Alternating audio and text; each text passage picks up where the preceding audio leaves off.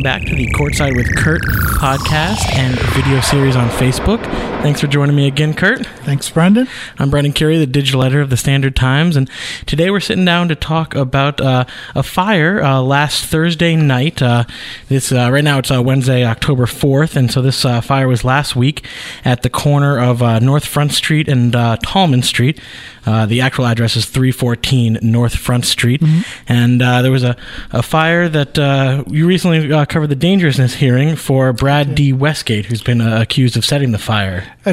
I did, and that was Monday in New Bedford District Court. Judge Shakansky found him a danger, also determined that there are no other ways to protect the public from him than detainment. The defense had wanted a GPS bracelet and some bail. The judge decided no, detainment. So now the state can hold him for up to 120 days. He has been determined to be a danger, and tomorrow his co-defendant, Rose Bowman of New Bedford, will be in the Bedford District Court for her dangerousness hearing. Both are charged with arson. That is the only charge against them.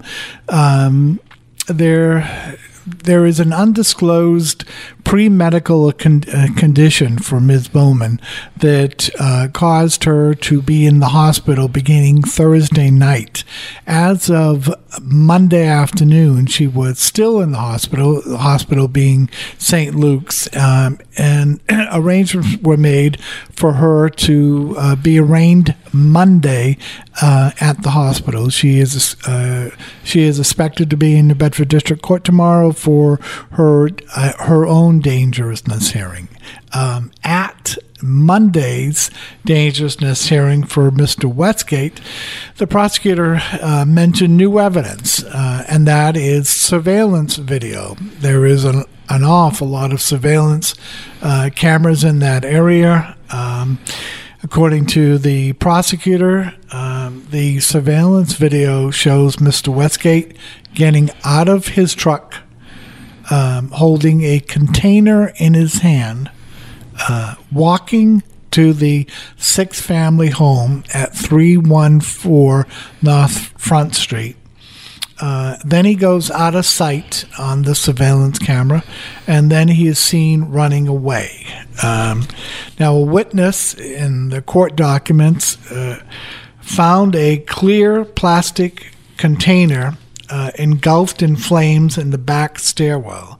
The witness tried to open the door, and the container collapsed, and the fire spread in the hallway. So that's our lesson to everyone out there. You see something burning, call the fire department first, because who knows, could have gone a little bit differently if you'd made a little different decision there. You're absolutely obviously just trying to help out. I don't think he was any ill will there, but when in doubt, call the fire department. Absolutely right. So we'll back up a little bit. Okay. So according to the police, this was initiated by a couple of drug deals gone bad. That is correct. That Brad D. Westgate, he's 39 of East Freetown, and Rose Bowman, she's 33 of New Bedford, had on a couple of different attempts to buy drugs, and they had been ripped off of $60 and $20. So we're talking $80 total. That is correct. And that they had, I believe the term that was used was an axe to grind. That is how the judge described it Monday after Mr. Westgate's dangerousness hearing. According to the court documents and police interviews with Ms. Bowman, she said that she went to the house to buy drugs and was robbed of $60, and that later that same day, Mr. Westgate went to the house and was robbed also, this time of $20. Coincidentally, when I was at the scene on Friday morning, which is hours after the fire, I spoke to several neighbors who characterized that house as a drug house. They also said that they have seen an awful lot of foot traffic coming in and out of the house.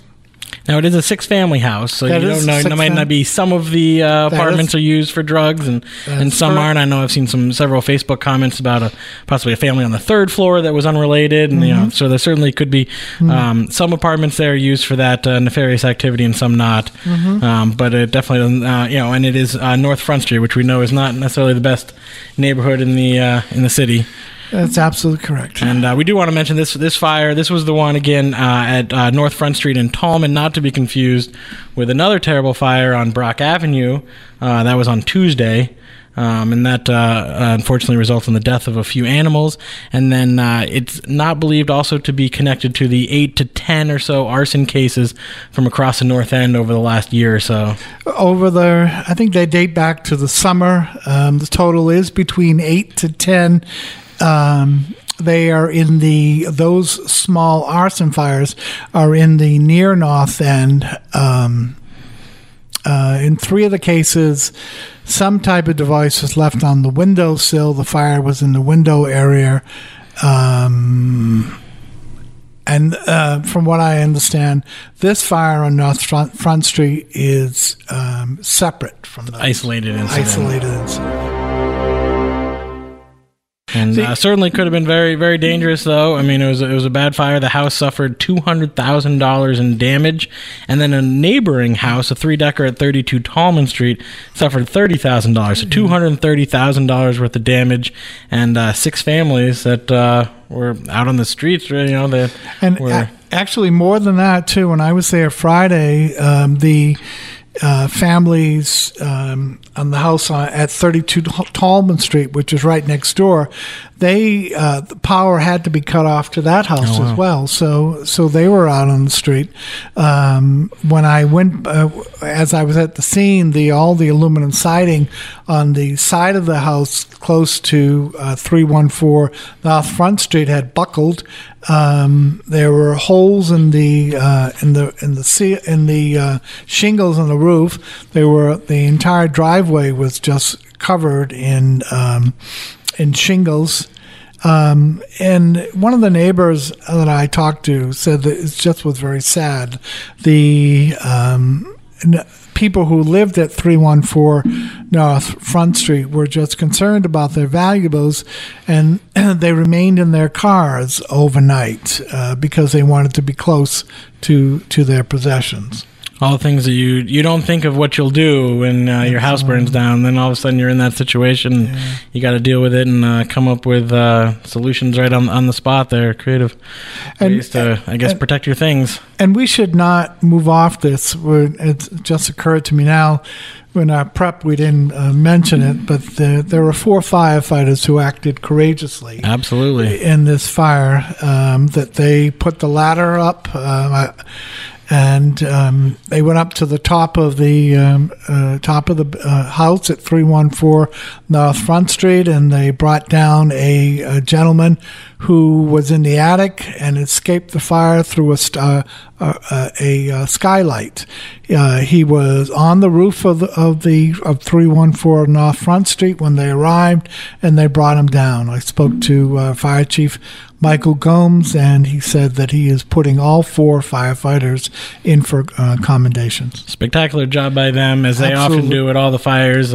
Same thing at Brock Avenue. I mean, we mentioned the pets that didn't make it out, but there were some that they were able to save, and then they did a valiant effort trying to save the ones that they couldn't. And just, every time there's a fire, you can know that New Bedford Fire Department will show up as quickly as they can, no matter what their hurdles are. We don't have to get into all those, but they obviously do a heroic job, and we want to thank them. I cannot agree more with you. They are just an outstanding fire department. So he had his dangerousness here. This is Mr. Westgate. Yep. And so he's charged with arson. Mm-hmm. One thing that I know a couple people had asked me about was, he set a fire to a house, and at that hearing, they even, I believe it was it the prosecutor? That is correct. Who had said that he could be facing 10 charges of murder right now if people hadn't been able to get out. That is correct. So is it possible that they could have charged him with attempted murder? I'm not a lawyer. I cannot answer that. My reporter's knowledge of the law says to me that you have to prove intent, but not knowing the elements of attempted murder. So it's possible they would have needed to have something that led them to think that he actually wanted people to die, as opposed to just scaring people or damaging their property, or kind of to make that leap. Prosecutors always charge the letter of the law. Prosecutors everywhere charge the letter of the law. I think they would have brought that charge had they felt it fit. I'm sorry. So, but I cannot answer that question. I just wanted to muse about, I guess. That's right. So Ms. Bowman will be having her dangerousness hearing tomorrow, Thursday. That'll be October 5th. Correct. And then Mr. Westgate is due back in court October 31st. That is correct. And what will be happening at that point? Given the severity of this case, I do not think it's a district court case. I think it'll find its way either through an indictment or a probable cause hearing, most likely an indictment to the Superior Court level, where the penalties are much greater. And he was also out on bail on a pending Correct. gun case in Fall River District Court, and his bail has been revoked there. His defense attorney said there was some question about whether the firearms, there was no clarification of whether it was one or more than one, was workable. Her contention was that the guns were not workable, and that will produce a favorable result for him. But either way, he is in custody, and the judge revoked his bail on that charge. And his defense attorney had also been arguing to release him, I believe, with a GPS bracelet. That's correct. And on $1,000 cash bail, but the judge obviously did not agree with that. In a dangerousness hearing, the prosecution has to prove two things. One is that the person is a danger, and then two, it's a two-prong situation. They have to prove that there is no other remedy to keep the public safe than detainment. And that's obviously what Judge Edward Sharkansky decided. Yes. All right. So, anything else you wanted to add about this case, Curt? No, I think we're good. All right. Once again, great job by the New Bedford Fire Department, as always. And hopefully we'll all be, not hopefully, but we will be following this case as it goes along. I'm sure you'll be in court a few times here, Curt, and thanks for joining me again. Thank you, Brenda, very much.